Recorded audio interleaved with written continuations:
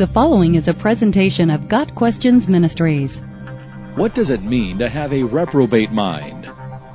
The phrase, reprobate mind, is found in Romans 1 verse 28, in reference to those whom God has rejected as godless and wicked.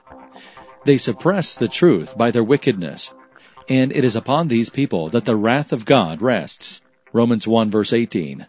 The Greek word translated reprobate in the New Testament means literally unapproved, that is, rejected, by implication worthless, literally or morally. Paul describes two men named Jannes and Jambres as those who resist the truth, men of corrupt minds, reprobate concerning the faith, 2 Timothy 3 verse 8. Here the reprobation is regarding the resistance to the truth because of corrupt minds. In Titus, Paul also refers to those whose works are reprobate. They profess that they know God, but in works they deny Him, being abominable and disobedient, and unto every good work reprobate. Titus 1 verse 16. Therefore, the reprobate mind is one that is corrupt and worthless. As we can see, people who are classified as having a reprobate mind have some knowledge of God and perhaps know of His commandments. However, they live impure lives and have very little desire to please God. Those who have reprobate minds live corrupt and selfish lives. Sin is justified and acceptable to them.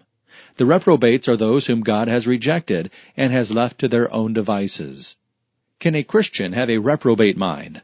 Someone who has sincerely accepted Jesus Christ by faith will not have this mindset, because the old person with a reprobate mind has been recreated into a new creation. The old has passed away, behold, the new has come. 2 Corinthians 5 verse 17. Christians are basically new people. We live differently and speak differently. Our world is centered on our Lord and Savior Jesus Christ, and how we can serve Him. Also, if we are truly in the faith, we will have the Holy Spirit to help us live a more God-honoring life. Those with a reprobate mind do not have the Spirit and live only for themselves. Got Questions Ministries seeks to glorify the Lord Jesus Christ by providing biblical answers to today's questions. Online at gotquestions.org.